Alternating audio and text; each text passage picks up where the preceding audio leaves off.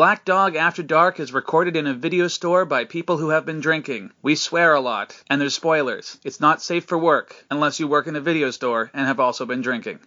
Oh, my pants kind of feel weird. Why is it all lumpy? All right, you primitive screwheads, listen up. Roger. What's our vector, Victor? I have come here to chew bubblegum and kick ass. I know that, Mr. Man. They also call them cereals. I'm not stupid, you know. The story is ludicrous. You can imagine where it goes from here. Fixes the cable. What would you do if you accidentally discovered the house next door was occupied by something unspeakably evil? No one believes you. Mom, I didn't have a nightmare. Not your mom. They did kill a girl over there. Not your girlfriend. Charlie, is this some sort of a trick? Not even the police. Look, I know it's crazy. I know that. You'll do anything to protect yourself. But it will do anything to protect its secret. Fright Night. If you love being scared, this could be the night of your life. You'll probably edit it out anyway. Absolutely. Like you edit everything. Would you know you don't listen to the fucking podcast? Yeah, because you edit it down. Happy Halloween, listeners. It is After Dark. This is Black Dog Video, which means this is the Black Dog Video After Dark podcast, a.k.a. Black Dog After Dark. I am one of your hosts, Dylan Reimer, and to my left is... My name is Alex Chisholm. like James Bond. Work here at the Black Dog, and I also work at the Rio Theater down the street. And I'll be Darren Gay for this evening. I own this decrepit, cobweb-infested, scary... I'm trying to think of something Halloween to describe the store. Anyways, I own the video store. And yeah, here we are. The store is so decrepit that it doesn't need Halloween decorations.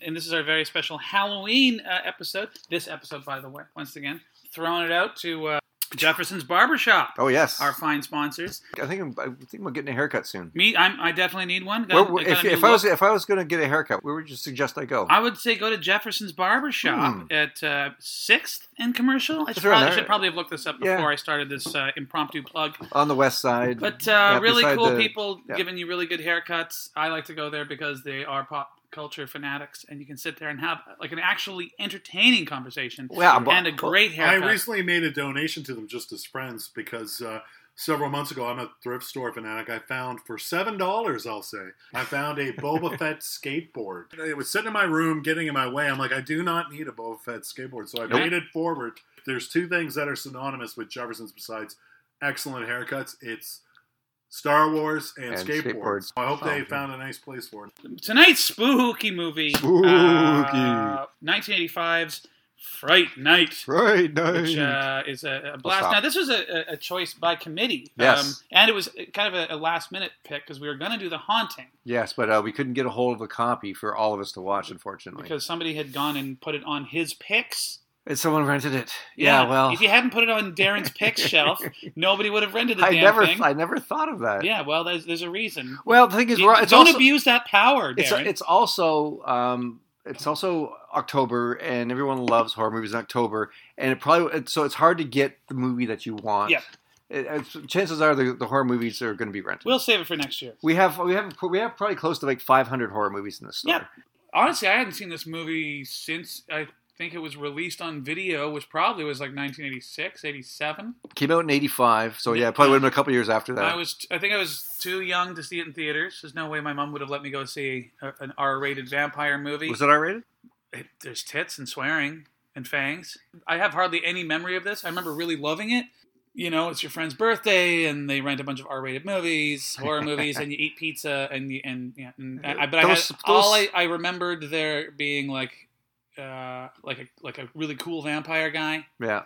And weren't those the best things though? When you get together with your friends and you rent a bunch of especially R-rated trashy movies, horror, R-rated, and eat some pizza and stay up all night and as long as you can, anyways, and you watch these awesome movies. I love doing that. Or terrible ones because it too young to know. It didn't even matter because you're hanging with your friends, you're watching whatever. Whatever you're watching is going to be great because you're watching with your friends and eat pizza. Yeah.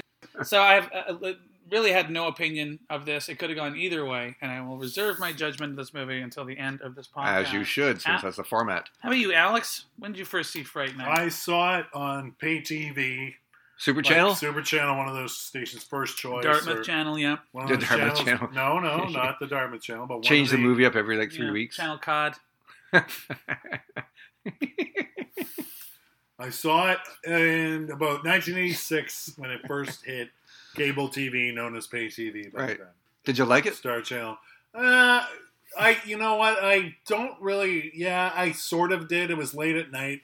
I think I kind of slept through a bit of it back then. Right. But yeah, it had some moments. Oh, yeah. It's got 90 minutes, like 200. Well, I remember everyone around me who had seen it praising it, people around that time. Well, I watched it when it came on video back in whenever it was in the late 80s, and I watched it probably about 5 or 6 times. I loved it. I just love the idea of the vampire next door and people not believing him, but then...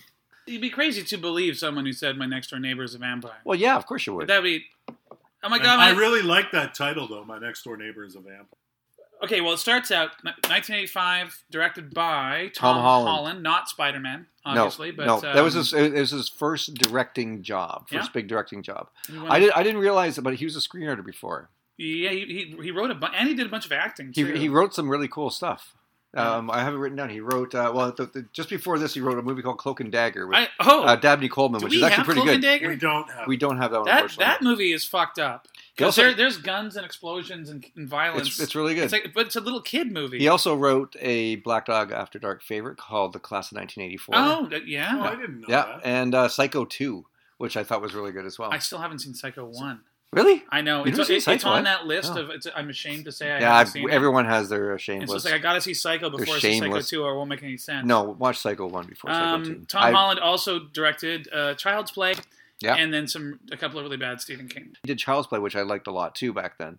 So it starts out, and it's suburban America. Charlie and Amy, played by Amanda Bierce, who was Marcy Darcy in Married with Children for those Gen X and Boomers. I didn't realize that until you mentioned it now. I couldn't. Thought she looked familiar. First of all, I thought she shouldn't be playing a teenager. Whoever this is, she looks like she's about 30. Both of them do.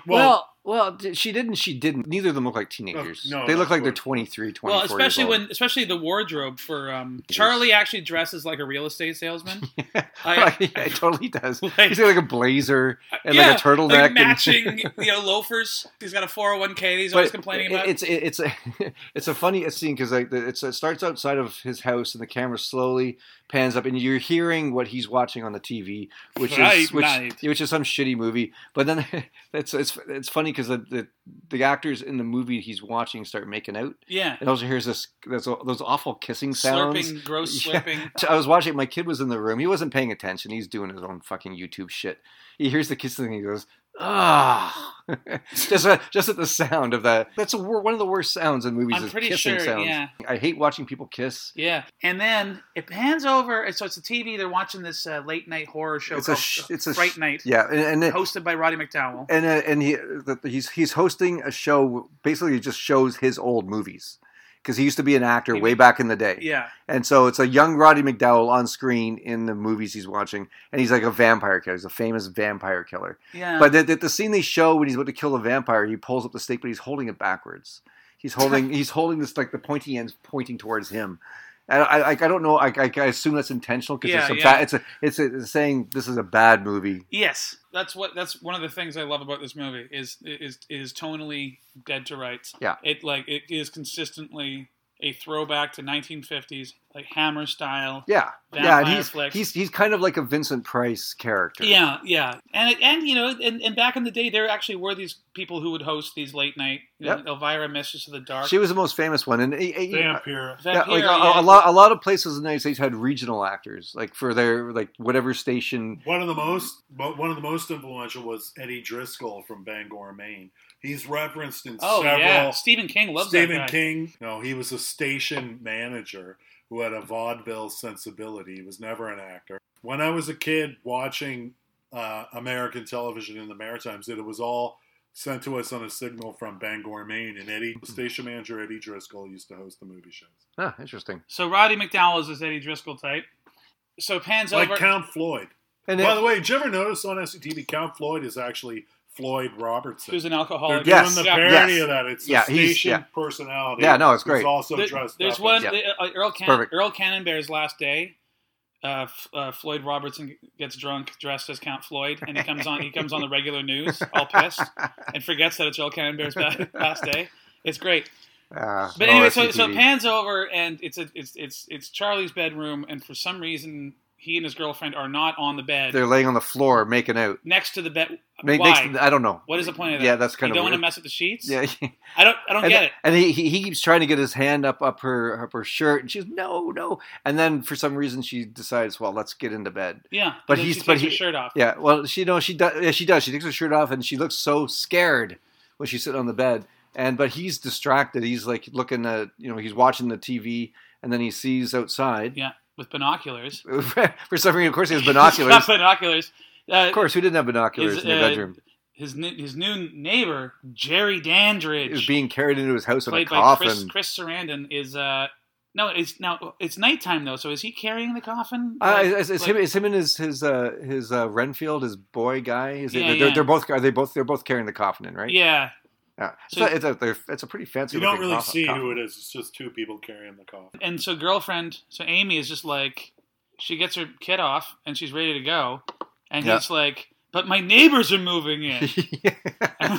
like, dude, come on! You've been hounding this, pawing at her. Yeah, and then she's finally giving you the green light, and you have to watch someone carry a coffin into his. Charlie is just fascinated by his neighbor, who he doesn't know is a vampire yet. So why is he so interested? Because he sees them carrying a coffin into the house. Big deal. Who doesn't have a coffin? I don't know. I'd be torn. I would like to be with my girlfriend, but I'd also like to see what's going on next door. If you were 17, you would absolutely rather be having sex and watching a couple of gay dudes carry a coffin into the house. My giant hard-on would be just leading me right to the bed. It'd be like a divining rod. Does she get upset and leave? She does. She leaves while he's still looking out the window. She's gone. But she doesn't leave completely. He chases her downstairs. Right. And then the mom, who's on the phone having this weird conversation. She goes, well, yeah, maybe we'll come over to your house and play hooker. They're playing a game called Hooker. Was that a thing back in the 80s? I don't recall it being called Hooker. No, she said, I'm going to come over and play Hooker at your house. I think they were saying they're going to watch TJ Hooker. Yeah. No. That would have made sense. It would have made more sense. Or maybe they're going to play TJ Hooker. She's like, he dresses up like T.J. Hooker, and she pretends to be the hood of a car. And slide around. And he says, "Mom, there's people moving in next door." And she says, "Oh, Bob Hoskins Bob Hoskins finally sold that house. He took a break from filming Brazil. Yeah, and before the Long Good Friday, and then so the girlfriend goes home. She leaves, and then I think we cut to the next day, basically. And he's at school, and he's talking to his friend Evil. Yeah, Evil Ed. Like this. Are they in the cafeteria at this point? Yeah. Played by. It's playing April Wine's "Rock Myself to Sleep." It's an April Wine song. Oh, really? Every night I rock myself to sleep. I want to give a shout out to that because Miles Goodwin is a face. I always like the April Wine, to be honest. Playing an April Wine song, "Rock Myself to Sleep." And he's hanging out with his Stephen Jeffrey playing Evil Ed. One of the most annoying performances of 1980s cinema. Well, I love Evil Ed. Like, I wanted to just reach down his throat and rip out his voice back. So, like clearing his shrill, and he's clearing phlegm. To me, it seemed like he was acting in another movie for most of the time. Yeah, it was like a teen sex romp or something, like a Weekend at Bernie's or something like that. Funny you should mention that. Because do you know what wound up happening to Stephen Jeffries? I have no idea. He's quite the figure in the male porno. Oh, really? Oh, he went on to be this big male, like gay porno icon. Really? Yeah, he's also in a movie that I wish we had called 976 Evil. I remember that movie. I remember the ads for it, yeah. I've seen it many times. I was obsessed with it when I was like 18. It's not Jeff Goldblum, is it? I think it's something else. No, I don't know what you're talking. Oh, you're talking about Transylvania 65000? That's what I'm talking about. I know it had a number in it, yeah. Michael Richards is in that as a hunchback. Really? Yeah.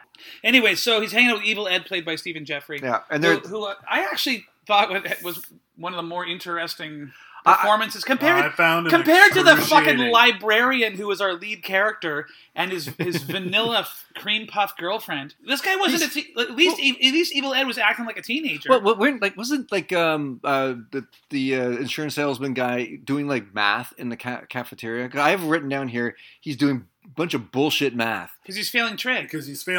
Because before he's in the cafeteria, they're just on the campus at the school. Right. And you see the girlfriend giving him the cold shoulder in Evil Ed. Yeah. And she throws a burger in his face. Not yet. That's not until the cafeteria. No, this is in the cafeteria. But he also finds out that he's failed a pop quiz. And right, so he's doing like... literally within the first delivery of that line, I didn't remember the film well enough to remember all the characters. I was like, please don't let this guy be a regular character in the movie. Amy comes up and they sort of reconcile again. Doesn't she just like walk right through him? Yeah, she kind of shoves him. She bursts between him and Evil Ed. Yeah. But then they have a little conversation and they kind of make up, but then he ignores her again because he's distracted by something. He's distracted by math. Is that another woman math? And so she grabs a sloppy Joe and mushes it in his face. And then Evil Ed, Brewster, you're so cool! Nick Strange knows all about this shit. And yeah, there's this website called Brewster, You're So Cool. That's just all about behind the scenes. But you forgot, he gets distracted in the cafeteria because he sees the news report of that's murdered prostitute. The same woman he saw going into the house. When you guys went to high school, did they have TVs with the news on? No. At and it lunch certainly break? wouldn't be, especially not if there was like dead hooker news. Murders, yeah. They're not necessarily at the school, though. They're just in a diner. No, they're at the school. They're in the school cafeteria. Mid-conversation, Amy says, you can't go to the police with a story like that. Charlie goes, all right, then, I won't tell them he's a vampire. Like, he had to be strong-armed into not going into the police station. With his ridiculous story. Like, he was just going to go in and go, my neighbor's a vampire. Please lock me up for the rest of my life. But the thing is, like, he saw the first woman that was killed because she asked him what house it was when she got out of the cab. That's right, So, like, all he had to do was go, yeah, I saw her. She asked me what house she wanted to go to. I told her... And now she's dead. Yeah, and that's all he had to say. He also heard a scream, too. Yes. This vampire wouldn't last one episode of CSI. Because it's like the cab, where did the cab drop you off? In front of this fucking house. I know. Like nobody investigated this thing at all. Actually, yeah, there are no... Well, there's one scene with one cop. And as soon as the vampire bullshit comes up, then he just... Then that's the end of that. Well, that's after the second woman's killed. Yeah. But yeah, she watches through the window like the idiot vampire doesn't close the curtain. Of course not. That's true. Yeah. No, he is one of the dumbest vampires in the history of vampires. Especially when he actually turns into the monster vampire. Totally dumb vampire. He's just it's basically because the makeup was so cumbersome. He just kind of looks around. He's lurching around. Yeah. But when he's Turtlenecula.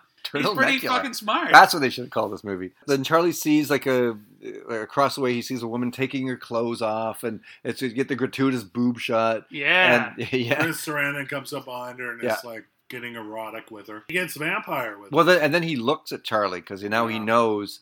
When I first saw that, to me that was the scariest thing because now the vampire knows that he knows he's a vampire. So Charlie, I was a kid when I watched this. So Charlie runs over to Evil Ed, who... Why is he called Evil Ed? I don't know why he's called Evil Ed. Because he should have been some kind of horror expert or something, but he wasn't. It was weird. They just had he's just a weirdo. He knew the rules of the vampire. Everybody knows those rules. I know, except Charlie, because he's too busy studying to be the real estate salesman. Which is idiotic because he watches Fright Night. Exactly, he's a horror fan. Yeah, you'd think he watches vampire movies all the time. Yeah, you think he would know? We're totally disassembling the logic of this movie. Yeah. Shall we mention Charlie's mom, who's just a fucking idiot? Like all the whole movies, and then it's finally I think they realized. Like her character is so annoying and so like pointless. They just wrote her out by saying she's working the night shift for the rest of the movie. She doesn't notice that her door frame is busted. I know. The vampire destroys the door. But also in the first scene when Amy leaves and she runs downstairs and Charlie catches up to her and she says, "Well, you didn't want to make love?" Yeah. And then Mom's sitting on the couch right there. What are you guys doing? Oh, we're just fucking. Yeah. That's why I'm just like, Mom doesn't give a shit. She must be drunk. So Charlie witnesses Turtlenecula kill a woman. Yeah. And oh no, he's seen me. So then he goes over to Evil Ed's house, and Evil Ed's like, "Oh, Brewster, you're so cool. A vampire can't come into your house unless the fucking landlord invites him in or whatever. Yes, specifically the landlord. But it's like the rightful owner of the property. Which is bullshit as well. It doesn't have to be the rightful owner. It could be anybody. Anyone who's living there. Yeah. Cut to. He's in his room, and it's like, Charlie, would you come downstairs? And he's like whistling like Zippity Doo Dah. Yeah. He's like, he's just seen a woman killed like a few hours before, and he's whistling Dixie while he goes. He's like skipping. It's not Zippity Doo Dah, but I remember the song slips my mind. But he is whistling something popular. Was it April Wine? It wasn't April Wine. No. Sign of the Gypsy Queen? Was that what he was? It wasn't Sign of the Gypsy Queen. Was it Christmas in Hollis? I recognized a bit of it, but How do you whistle rap anyway? You cannot whistle rap. Stop trying to try. I can barely whistle. But and lo and behold, Dr. Turtleneck. Was he eating an apple at this point? He eats a lot of fruit for a vampire. Well, I looked that up. Is he a fruit bat? Almost 90% of bats are. There's a word for it. I wrote it down. I have it on my page here. 90% of bats are frugivores. Frugivores, which means they eat a lot of fruit. Yes. So that's why he was always eating Everyone fruit. knows that. Anyway, I thought that was interesting. Yeah, the bats only eat like rotten fruit. That was Chris Sarandon's add to the character. Right. Yes. I find eating an apple is almost always a lazy suggestion by a bad actor. Well, the first time he eats the apple, he eat the whole core. Yeah, that was weird. That was really weird. It's gross. Who eats the core? I mean, nobody eats the core because they're full of cyanide. But I eat the entire. No, they're not. It's arsenic, not cyanide. What are those things? It's not full of it. It's loaded. It's just that's where the fiber. I eat the core. The apple core is where all the fiber is. But you don't eat that. Yeah, I do. Really? Yes. That's fucking gross. Apples are gross, anyways. No, but they're delicious. I hate apples. Yeah. I hate eating apples. It's like sometimes I don't even know you. But eat it. Bananas are disgusting. I only eat bananas on my smoothie, but I don't mind apples if they're chopped up with a nice little piece of Parmesan cheese on it. But to eat just an apple, like an apple? I eat an apple every day. And that's why I never go to the doctor. You should go to the doctor. No. He's going to say, don't eat so many apples, dude. I got you full of cyanide. Yeah. All that cyanide. What are you, a frugivore? So anyways, so there's Dr. Turtleneck, and he's kind of like putting the moves on the old mom. Well, it's weird because he comes downstairs, I'd like you to meet my neighbor, and he's sitting in the chair, and she's kind of standing right in front of the chair, which is a really awkward, he's like lounging, he's not even sitting, his legs are sticking out. To me, that's just, I don't know, that's a red flag. I'm not inviting that guy over for dinner because he's making himself way too comfortable. So then, I guess he's in his room. There's a big fight in his room that Mom doesn't hear for some reason. So later that night, the vampire comes back and he enters through the mom's room and then stands there and looks at her. Why didn't he eat her? Yeah. But he did. Then breaks her door. Breaks her door so she can't open it. And then she never noticed. And then she goes and has a fight. He goes in and has a fight with Charlie. Well, he throws him backwards through his closet. He throws him through a wall. Yeah, it's like everything's smashed. How can the mom not wake up? And then holds him up the window. Yeah, Yeah. And then he stabs him with a pencil, which is pretty. That was pretty cool. I thought that was awesome when I was a kid. Yeah, me too. Yeah, I love those practical effects. And he momentarily see his weird hands. Yeah, because he's in pain. So now you kind of. And Amy's picture falls out the window and gets impaled on a fence. Also, that's another completely undeveloped thread here. Amy, the character, completely resembles some woman from the vampire's past. Never explain. Yeah. Like the mom in this just gets dumber and dumber as it goes on. Like, how could she not hear all that? And she comes in. She does. She eventually hears it. She can't get out of her room, but she doesn't. Oh, Charlie, what happened to my door? Yeah, she doesn't notice anything about her door or anything. Yeah, that he broke the whole frame. And your entire room's been demolished. Her son's room's been demolished. And she doesn't notice that. There's blood all over the place. Yeah, that's a bit of a plot hole. But anyway, I love the effects in this movie. The effects are amazing. I love the effects are great. It was done on a $9 million budget, which is pretty small, I guess, for this kind of thing. When I first watched it, back in the day, you didn't see that kind of stuff, and it doesn't shy away from showing those effects. At this point, he meets up with Roddy McDowall's character. Well, he has all this evidence that there's something going on, and he doesn't tell anybody. He doesn't tell his mom because he's put off that nobody's believing him. Yeah. But his whole fucking room is wrecked. You're only just noticing that poster that's been there for 10 years? Well, I'm just noticing Ruth Gordon's on the poster, but she's not listed in the... Oh, wait, there she is. Okay. Oh, my God. Is our podcast getting in the way of your Ruth Gordon fan club experience? We can leave. Anyway, so he decides he's going to approach Roddy McDowall thinking he's an actual vampire killer. I don't know why he would think that. Because the news is real, so he must also be... He just thought Fright Night was the news. But that's another thing that bothered me. But this is like why would he assume this actor? Because he's made all these movies. It's like maybe he's learned something. But the movies... It makes less sense in the remake when he goes to see a fucking illusionist. I don't remember it at all. Well, instead of a TV guy, it's... David Tennant? David Tennant, and he's like... This Chris... mind freak? Yeah, he's like a mind Chris freak. Angel? Chris Angel, mind freak. Oh, yeah? Vegas showman. Okay. And so, who does a vampire-themed magic show. And so he's like, oh, that guy must actually kill vampires. It makes even less sense than the guy on TV. Right. But no, Roddy... So, yeah, what I find weird is that Roddy McDowall, this famous actor, lives in this shithole small town and hosts he's fallen on hard times, you know. He's like Bela Lugosi and Ed Wood. Yeah, exactly. He's living in a... No one gives two fucks about Bella. Exactly. His style of horror was totally out of date in the 80s. They explain that because all you want to see is people in ski masks hacking up teenagers. Anyways, Roddy McDowall. He goes to visit, and Roddy McDowall's like, would you like an autograph? And he's like, no, I want you to come. Why don't you come and help me kill my neighbor? Kill my neighbor.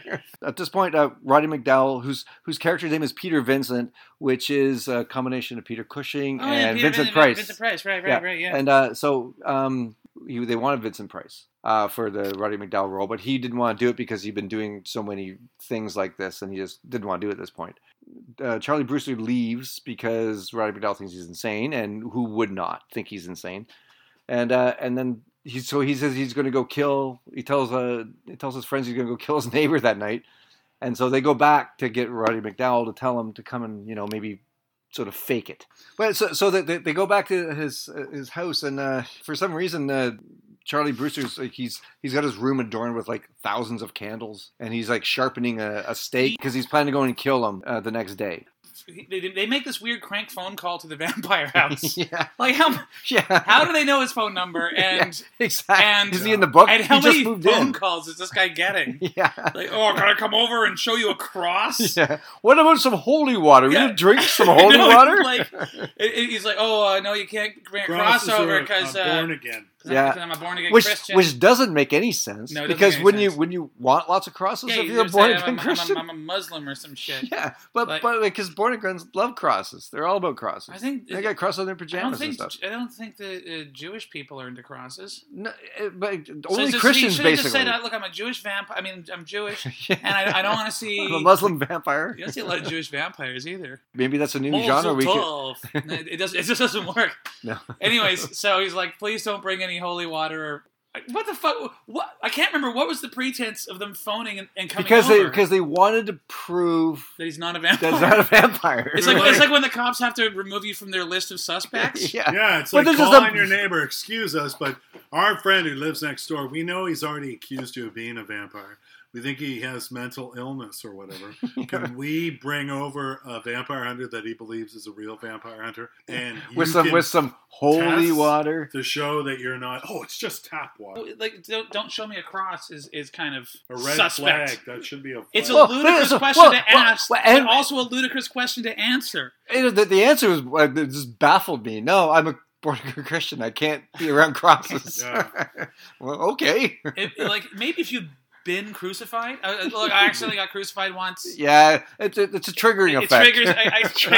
That's one of my all-time favorite routines by Bill Hicks is about, do you think if Jesus comes back, he's really going to want to see another cross? He's like, that's like walking up to Jackie Kennedy with a rifle pennant and saying you loved her husband, You just don't want to see it. Just thinking of John. Yeah, I thought that whole thing, how about, no, don't come over to my fucking house, you weirdo. Like honestly, I'm an omnipotent vampire who's lived 1,000 years. It's like, this fucking kid.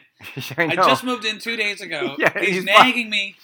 Fine, come on over. Why just go murder him? But only come over after dark without any crosses. Yeah, why do they go in the daytime? It's ridiculous. Knocking on his door, And him answering in the daytime would prove he's not. Exactly. Him not able to do that. But he's away in business every time someone comes over in the daytime. You get that awesome... So they come in, and there's that awesome entrance.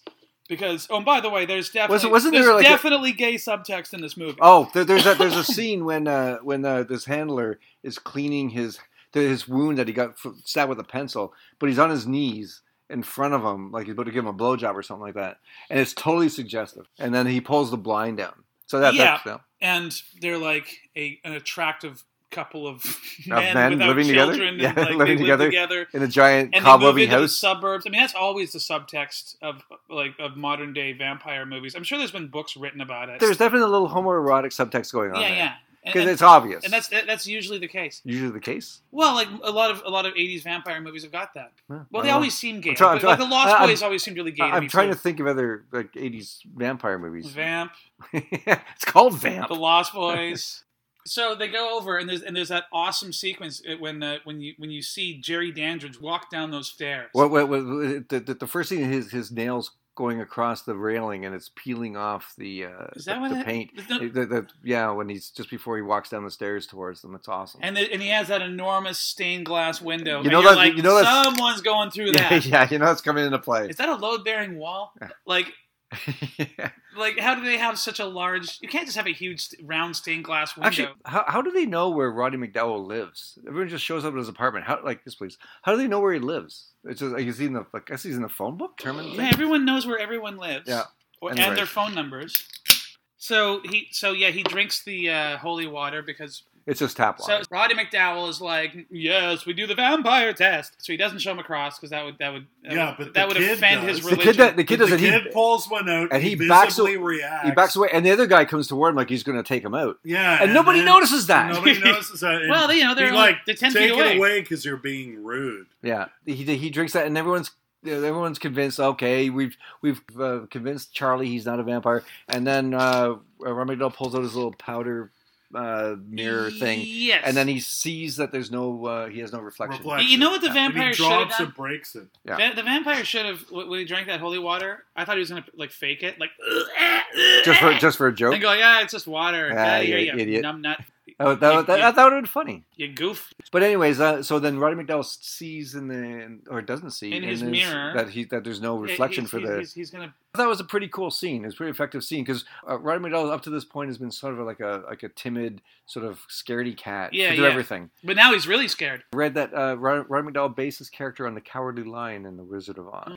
I was saying, what makeup is Roddy McDowall wearing? Because he's super pale. He looks like he has baby powder in his hair. It does. It's the worst powdered wig since Mickey Rourke's in Year of the Dragon. Why is the vampire's house so full of clocks? There's like 50 clocks on the wall. Because he wants to be aware of the time. He's super paranoid about it reaching dawn. But the thing is, like, if you're going to do that, wouldn't you set the clocks to go off maybe 15 minutes before dawn? So, or not right at dawn? Fair enough. A friend of mine in Nova Scotia when I was a kid, their family had that many clocks in the house. It was absurd. But we never suspected them of vampirism. That must have been crazy. It was crazy. Especially I never actually saw them go off. Especially if they go off at different times. Yeah. Like every hour.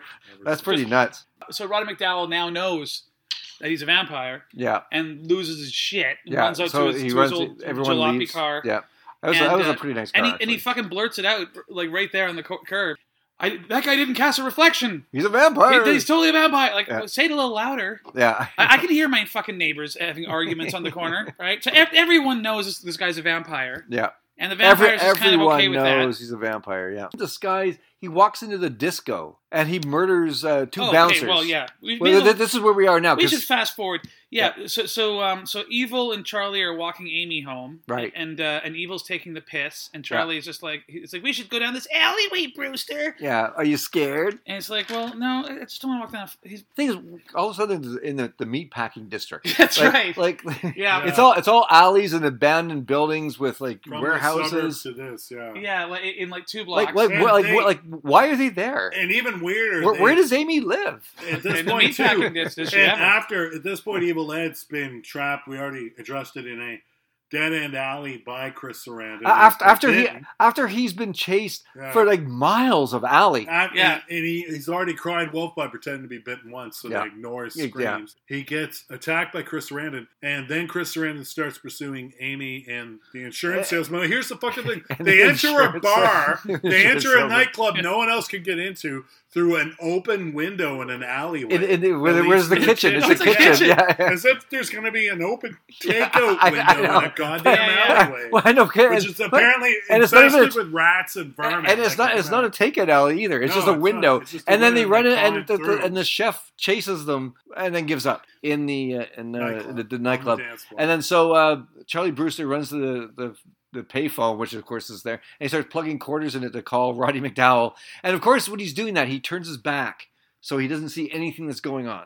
Which is like you're being pursued. You've seen him pursuing by a vampire. Yeah. Like, why would you turn your back to anything? Your mission of the whole evening is to get your girlfriend home safe, and you turn your back on her while being chased by a vampire. And they've established he can fly. There's that one really cool shot when it's vampire's eye view, and he's like walking off the roof of a house. And it flies down into the yard, So yeah, he's flying around. Actually, that's the scene when he sees the apple, the full eaten apple. Yeah, that was because he's hiding. Charlie Brewster's hiding in the bushes, and the guys are loading the dead body into the car. And Mom comes out like, "Charlie, it's bath time!"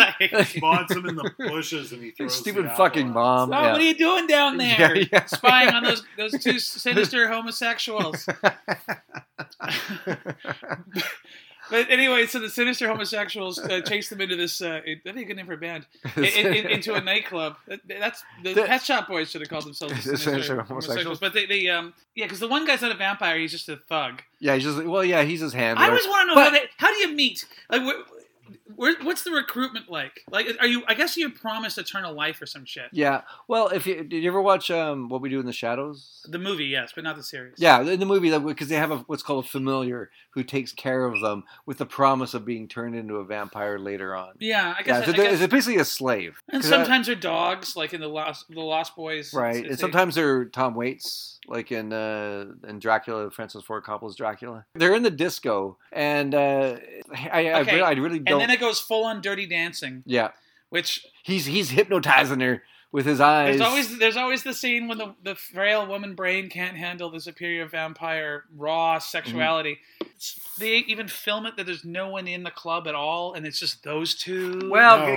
She keeps looking in the mirror and seeing. That looked terrible. It's so bad. But the continuity is a mess. Before that, he drags her out on the dance floor, and he's sort of rubbing up behind her and grabbing her thighs, and she's all of a sudden her hair is like Bride of Frankenstein. Yeah, I thought she looked great. Oh no, she is such a sexy victim. Yes, she's a very sexy victim.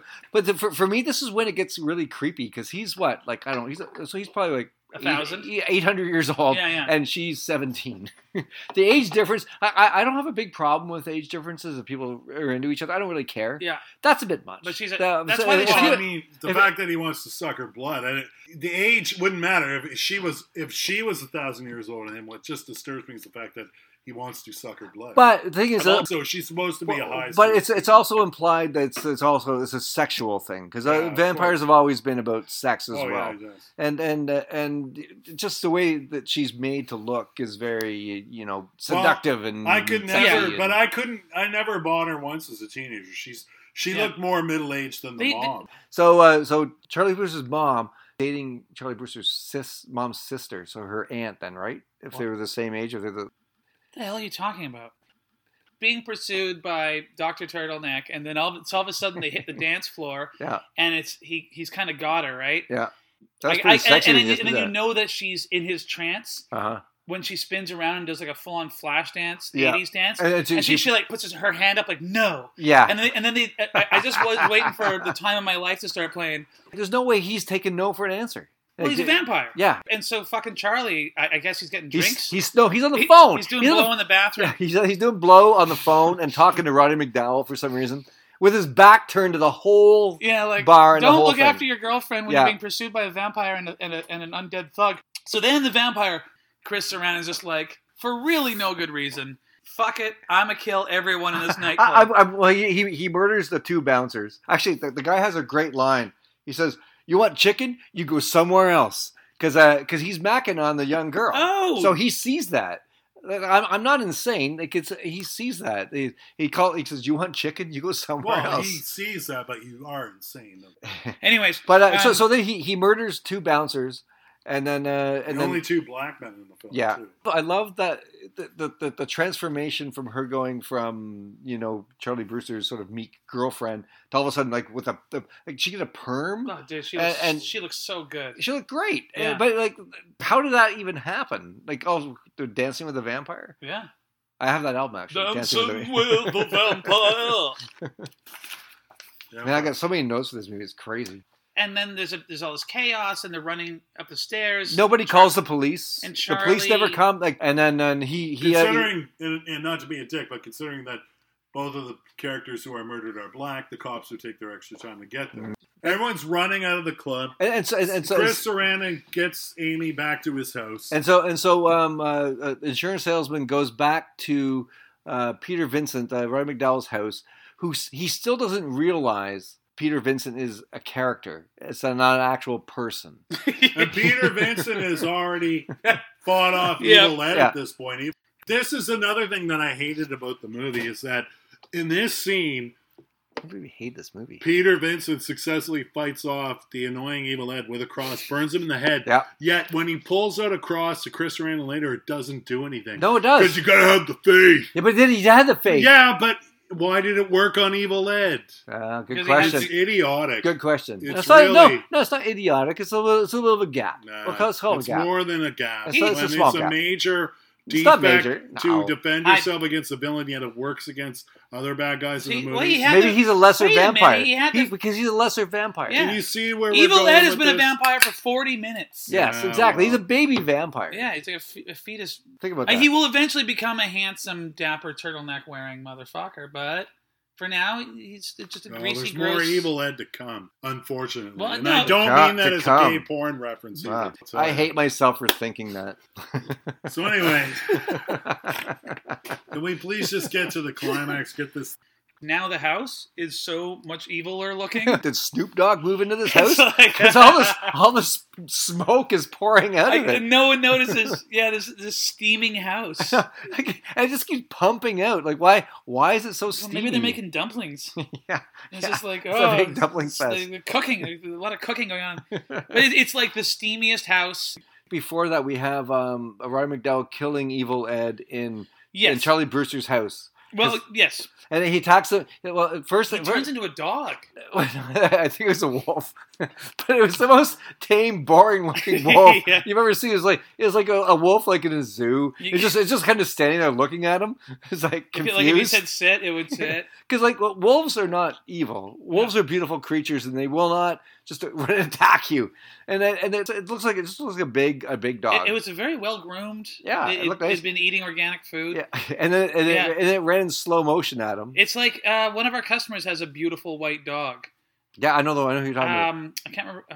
Her name escapes me. Anne, her name is. Yes, and if you're listening, Anne, your dog is gorgeous. Yes. That's what I thought. Like, oh, look at that evil wolf has been really well looked after.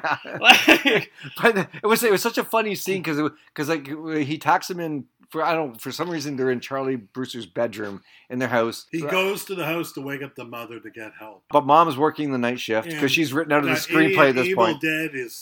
Evil Dead is like hiding in a wig and stuff. In the bed. Right. Oh.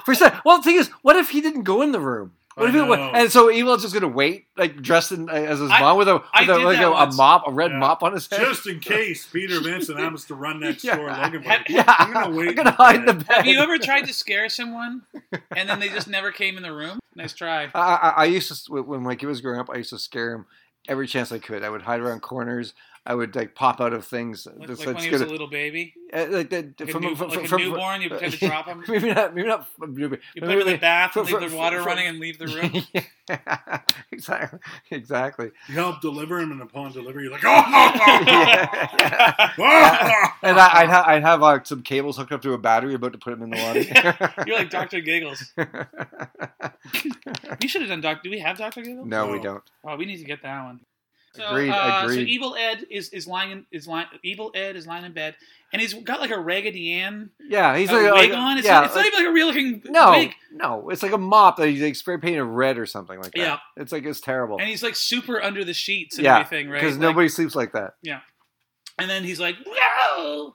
Yeah. And then Ron McDowell's all afraid, and he backs. He says there's dinner in the oven. Yeah, and he falls into the table, and the table is so poorly made, it totally destroyed as soon as he basically backs into it. Yeah, and then Evil Ed turns into a really slow moving, nice looking wolf. Yes. and very docile. And it kind of saunters down towards them, maybe slow motion. If he just stays like a docile wolf, then there's no need to kill him. It has demonic eyes for a minute, and then it turns into the littlest hobo. There's a voice. Keeps on calling me. By the way, have you ever seen the last episode of The Littlest Hobo? No, I haven't. I have. But I saw the Chuck Shimada episode with a tire iron.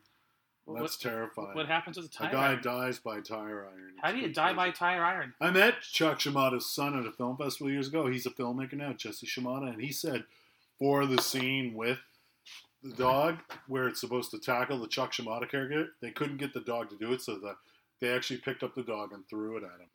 How are your beers? I'm okay, thanks. I just cracked this one. Anyways, let's get back to the movie. It's the longest death scene. It's a really long. It's a long death scene. And it's the best scene in the movie. Him basically turning into a dog man and dying, and Roddy McDowell mourns his death. He turns from a wolf dog back into a man. Yeah, that's it. He turns into a dead 16-year-old who not wearing any clothes, naked. And how do you explain that? I know, the banisters destroyed. Even if you got rid of the body, how would you explain the broken banister and the big blood stain? Also, who's going to tell Ed's Ed's family? Like, oh, sorry, we just haven't seen him. It wasn't addressed at all that they murdered this child in the house. The naked 17-year-old whose body they just left there. Yeah, I don't think he's British. He does seem British. I don't think he was British. His name's Ron. In Planet of the Apes, he really seemed British. No, he just did that. I don't think he was. I could be wrong. Who knows? Anyways, let's get back to we're going into the big showdown in the house. Yeah. Roddy McDowell's finally got some courage. Yes. They go into the house and have the showdown with Chris Sarandon. And they have a scene that is actually flat out Abbott and Costello. Did you notice that there's a lot of like goofy comedy moments? Well, this film was billed as a horror comedy back in the day. Oh, really? And that's where I take the biggest issue, because it's not the least bit scary and it's not the least bit funny. But it's entertaining all the way through. Yes. There's a moment when the weird butler guy... What's his name? It wasn't Jeeves. It was Gary. Don't they kick him down a flight of stairs? No, he shoots him in the head. He shoots him. But then he gets up. Which is. But he's resurrected zombie stuff. So he's got a gun pointed at him, and he's walking towards the gun. What is end game there? What does he think? He think he's going to do? Turn into a zombie. He thinks he's bluffing him. But he just shoots him in the head, and he falls all the way down the stairs. And then Chris Sarandon emerges. Animates. This is when he jumps through the window. Before that, they shoot him in the head, and they start walking up the stairs sort of shoulders abreast. And it's totally an Abbott and Costello meets the Mummy type thing, because in the background you see the guy get up, and then they stop, and they kind of look at each other, and then they turn around. Well, I guess it's supposed to be scary or I think it's funny. Supposed to be It was funny. a horror comedy. Yeah. What's weird is I've never once thought of this movie as a comedy. Yeah. I you shouldn't, because it fails. I always thought it was kind of like a screwball horror, but not actually like screwball horror. Screwball horror. We just invented a new category of movies. Like really hand in hand. Not meant to be taken seriously, but still very scary horror movie. Because again, I was 10 when I saw this, scary. And the poster's really scary. The poster's not scary. Oh, come on. The poster's terrifying. I love the poster. Anyways. You got your arms crossed. The poster isn't scary. You're right, it's not. So anyways, the closing credits didn't roll fast enough. The closing credits also is the final insult to injury, because it's the Jay Giles Band without Peter Wolf. I can't believe you actually have a grievance with the closing credits of this fucking movie. Not the credits themselves, but the song. Of course he does. It's Jay Giles Band without Peter Wolf, and they were rock bottom at that point. Well, they killed the wolf. They killed the wolf. Anyways, so they should have settled for a freeze frame. Okay, we're not freeze frame. Freeze frame wouldn't have made any sense. No, but they should have settled for a freeze frame. Get it? The joke? Not the song. Oh, what do you mean like... I'm poking fun at Jay Giles' band. I hope they're not listening. I couldn't name a single Jay Giles band song. Peter Wolf, if you're listening, didn't Jay Giles do Centerfold? Yes. Oh, yeah, I love that song. They had the it was a sexy song. Freeze Rain. Yeah. All right, dads. Finish this motherfucking podcast. Yeah.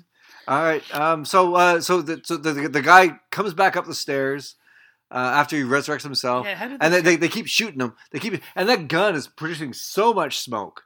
Yeah. Yeah, there's so much smoke. And then I guess it's to have the effect because he comes back again with his arms outstretched like a zombie guy. And then he just starts melting. And that's awesome. He turns into like Jello and then sand. Why does he melt? I don't know. I have no idea what he's made of. I don't know why Did he throw does that. holy water on him or some shit? No, he just started falling apart. They just shoot him so many times. Yeah, they shot him like 9 times. Actually, no, I think they drove a stake through his heart as well. It was like fence post, and it reminded me of the green stuff from Reanimator, but it wasn't. So they kill Mr. Belvedere. Mr. Belvedere. Mr. Belvedere. Evil Mr. Bell. Actually, it's funny when this guy auditioned for the role because he's supposed to be like a hulking presence, and so when he went to audition for the role, he put all this padding in his clothes and stuff. But then when he actually got the role, which because the production started like 3 or 4 months later, he just went to the gym and just worked out like crazy. Just drank a bunch of raw eggs. He's one of the worst henchmen ever in a film. He was okay. I don't think so. I think he wasn't worse. He was okay. Fine. I thought he was vaguely threatening. They just didn't give him enough to do. That is one of the consistent problems of this movie is everything just kind of happens. Like all he did was thwart the police and give him blowjobs. That was all he did there. And carry a coffin. It's in his job description. Yeah. Blowjobs, coffin carrying, but cop thwarting, and melting. So so they're in the house and Amy's being turned into a vampire because she's been bit. Yeah, that's right. And she's been put in a sexy gown. And so Charlie got locked in a room with his girlfriend who's going to turn into a vampire. Right. She's even sexier when she's a vampire. Oh, she's way sexier when she's a vampire. Until she gets that freaky mouth. Yeah, the freaky mouth. That freaky mouth is awesome. Wasn't it awesome? Yeah. So they split up and Charlie's in the basement and she comes down and she's wearing like that see-through sheer. And holy crap, that was sexy. That was a hot 15-year-old.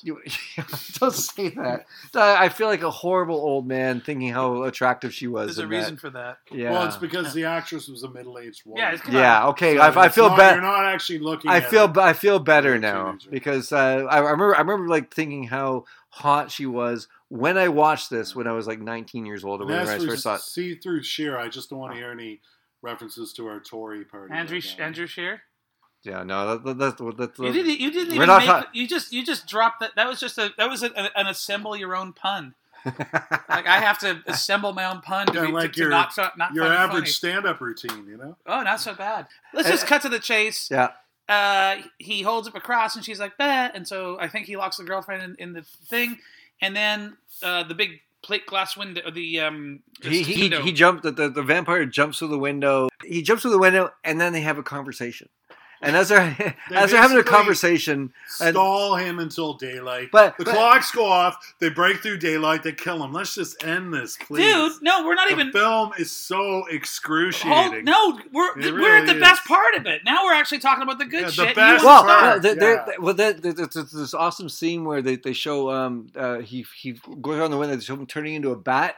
And he turns into an awesome rubber bat creature that attacks Roddy McDowall, and he's got like a bone or something, and the thing is in his mouth, and it's attacking him. He full on bites through Charlie's arm. Yeah, and he also I think he bites Roddy McDowall as well. But so why aren't they turning into vampires? I guess because they end up killing him. I guess, but he flies down. I love that bat creature because it looked so awesome and fake at the same time. I just loved it. I loved it. Yeah, it looks like the best like haunted house that you would go to on a Halloween night. And it was so ferocious and like Roddy McDowall's fighting it for like what seemed like an eternity, and like where the fuck is Charlie? Come and grab this thing and pull it off him, and eventually he does, and then it bites him in the arm, and then the light hits it, and he takes off downstairs and tries to get in his coffin, and they have to pull open the coffin. The other he closes the coffin. He closes the coffin from the inside, and then Amy attacks what's his face. The insurance salesman with an awesome mouth, that amazing mouth. Yeah, that for me that was the most terrifying thing in the movie when she turned into like that sexy, awesome, sexy vampire, and then all of a sudden she had a horrible mouth. I wanted to eat him, But it's like terrifying. Super wide. Like, it was super wide. It was some kind of weird prosthetic. Yeah, it was good. That went over her jaw. Like her jaw was the actual mouth. It was pretty great. The practical effects on that were pretty great. And then when you think all is lost, because early in the film you saw them spray painting the basement windows black. And stupid vampire. When he's a vampire, he's so stupid. He just looks around and does stupid things. He actually throws something around McDowell and breaks the window. Yeah. And doesn't even notice. Like, I'm a stupid vampire. This thing I hate is the only thing that could ever kill me is flooding into the only place I can sleep. Yeah. It's a good thing that it was a really insanely bright sunny day out. Like it was Vancouver. Yeah, but there were so many windows in the place where he keeps his coffin. In the basement suite. Break. You think they would have bricked them over? Well, they just moved in. Well, and to have that many windows in a basement suite is unheard of. I don't know. I lived in a basement. I've lived in several basements. With that many windows? Yeah. Let's just get on with this. Let's put Alex out of his misery. So so then they flood the fucking place with light, and then there's an awesome death. Yeah. Where the vampire deaths in this movie are so good. They're so good. I wish there was more than just 2 vampires. I know. Give me like 6 or 7 of those awesome vampire deaths. You know, like from Dusk Till Dawn. You know, like just a room full of vampires all exploding. Yeah. Well, so I love Dandridge. Like, not only does he fucking turn into a crazy bat skeleton, which was cool. I'm guessing stop motion animation or like a puppet. Yeah. Whatever. Not CGI, which is... Well, it didn't exist then. And then he fucking exploded. Goodness. Yeah. Oh, the other guy exploded too, and his slimy skull slid across the floor. That was and it banged open, and the mouth went open. Of course it did. See, that's a horror movie, man. Yeah. And then, woo. And it's over. That's over. And then my mom didn't notice the naked teenager in the living room.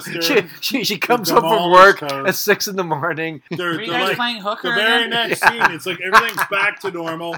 They're making out, and they're not even mourning the fact that they're I know. It's like the next day. They would have had to dispose of his body, and that's no big deal. No, that's what I was thinking. Is like, well, what do they do? Like, how do they explain it to any exactly? Yeah. But then he sees the glowing eyes in the house next door. Yeah. Because apparently he didn't slowly. No, the thing that took forever. Yeah. That took forever for him to die, and he was dead. And there's no.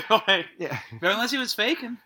Yeah. Faking his orgasm. And then, so they're making out, and then Roddy McDowell's on TV, and he's like, so he got his job back because he actually killed a vampire. So he can have your show back.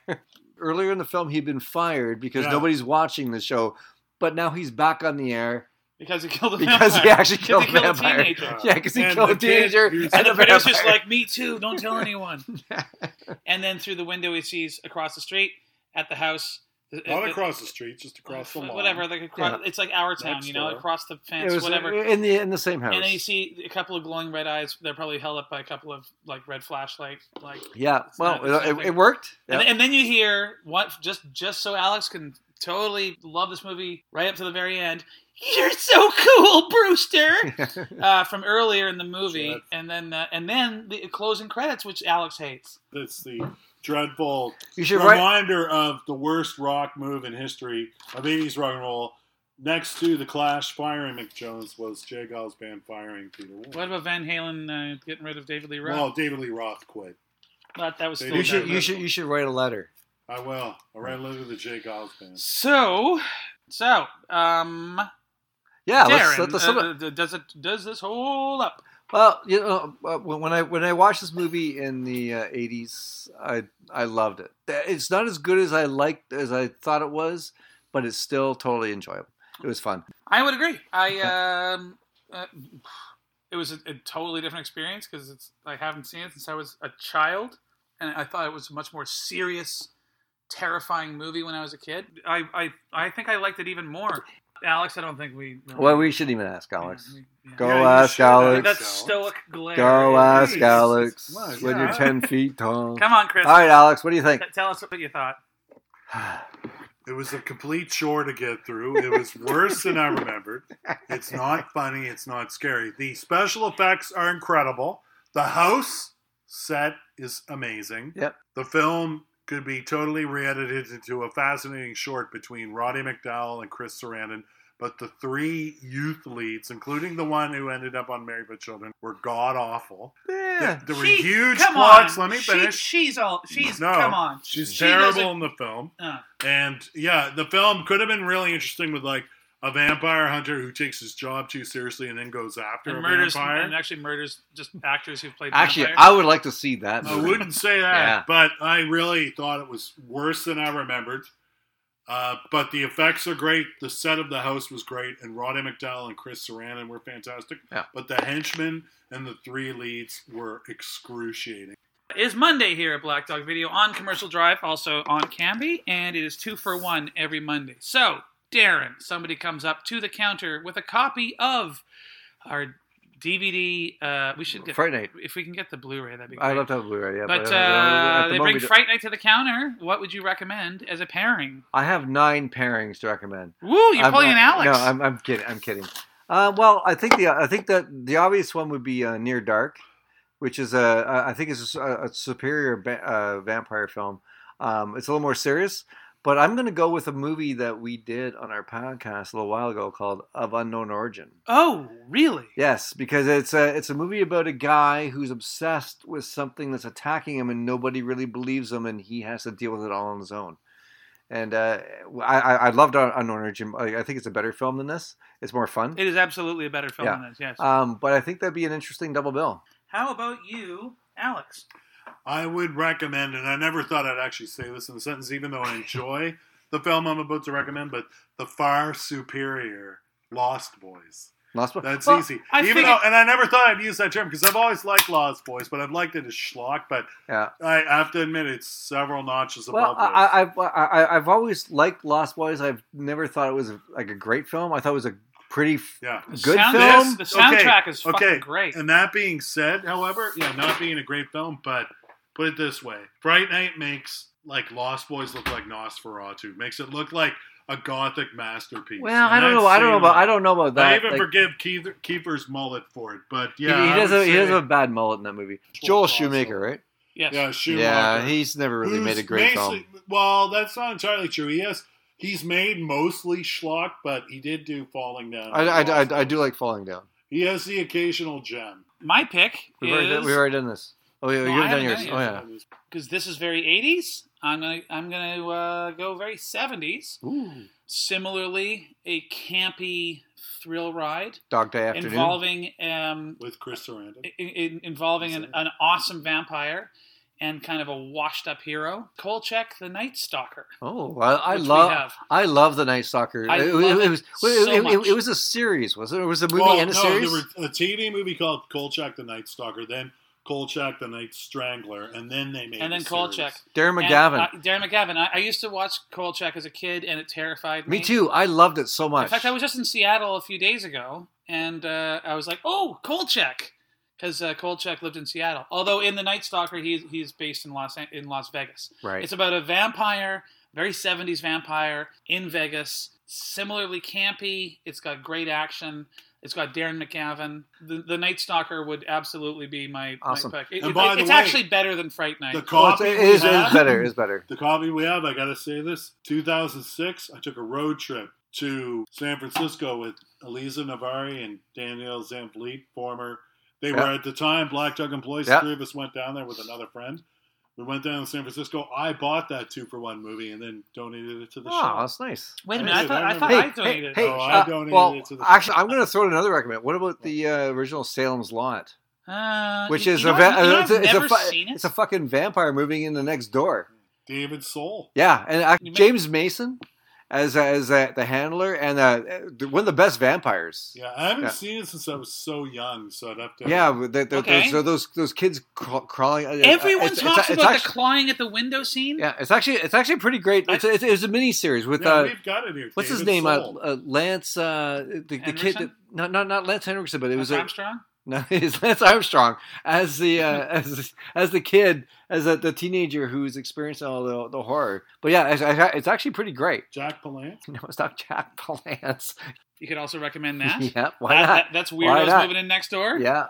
All the Neighbors with Belushi, which is one of the worst films of all time. Yeah, it's not very good. It's absolutely excruciating.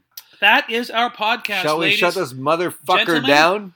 Boys and girls, happy Halloween. Or and scary, by the way, scary Halloween. Or should we say unhappy Halloween? Yeah, who says if you happy have the Halloween? misfortune of watching Fright Night during. Fright Night's great. Don't listen to Enjoy your Mr. Fright Night. Curmudgeon. It's fun. Watch it with your friends. It's a lot of fun. Mr. Grumpus to my left.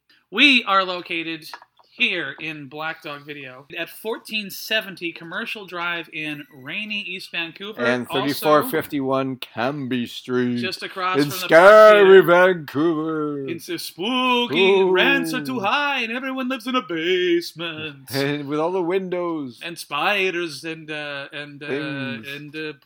corrupt property investors. And check out our website.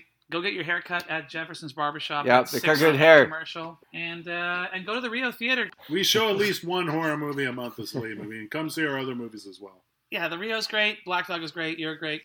Good night, monkeys. Good night, winged monkeys. Winged monkeys. Boo! And we're done. All right. The Black Dog After Dark podcast is recorded at Black Dog Video on Commercial Drive in Vancouver, Canada. It's presented by Alex Chisholm, Darren Gay, and Dylan Reimer. It is produced by Dylan Reimer and Darren Gay. Alex just kind of stands there and drinks beer. The intro and outro music was recorded by Tiger Burning Bright, composed by Jeff, who works at Jefferson's Barbershop, also on Commercial Drive. And he's a damn good hairstylist.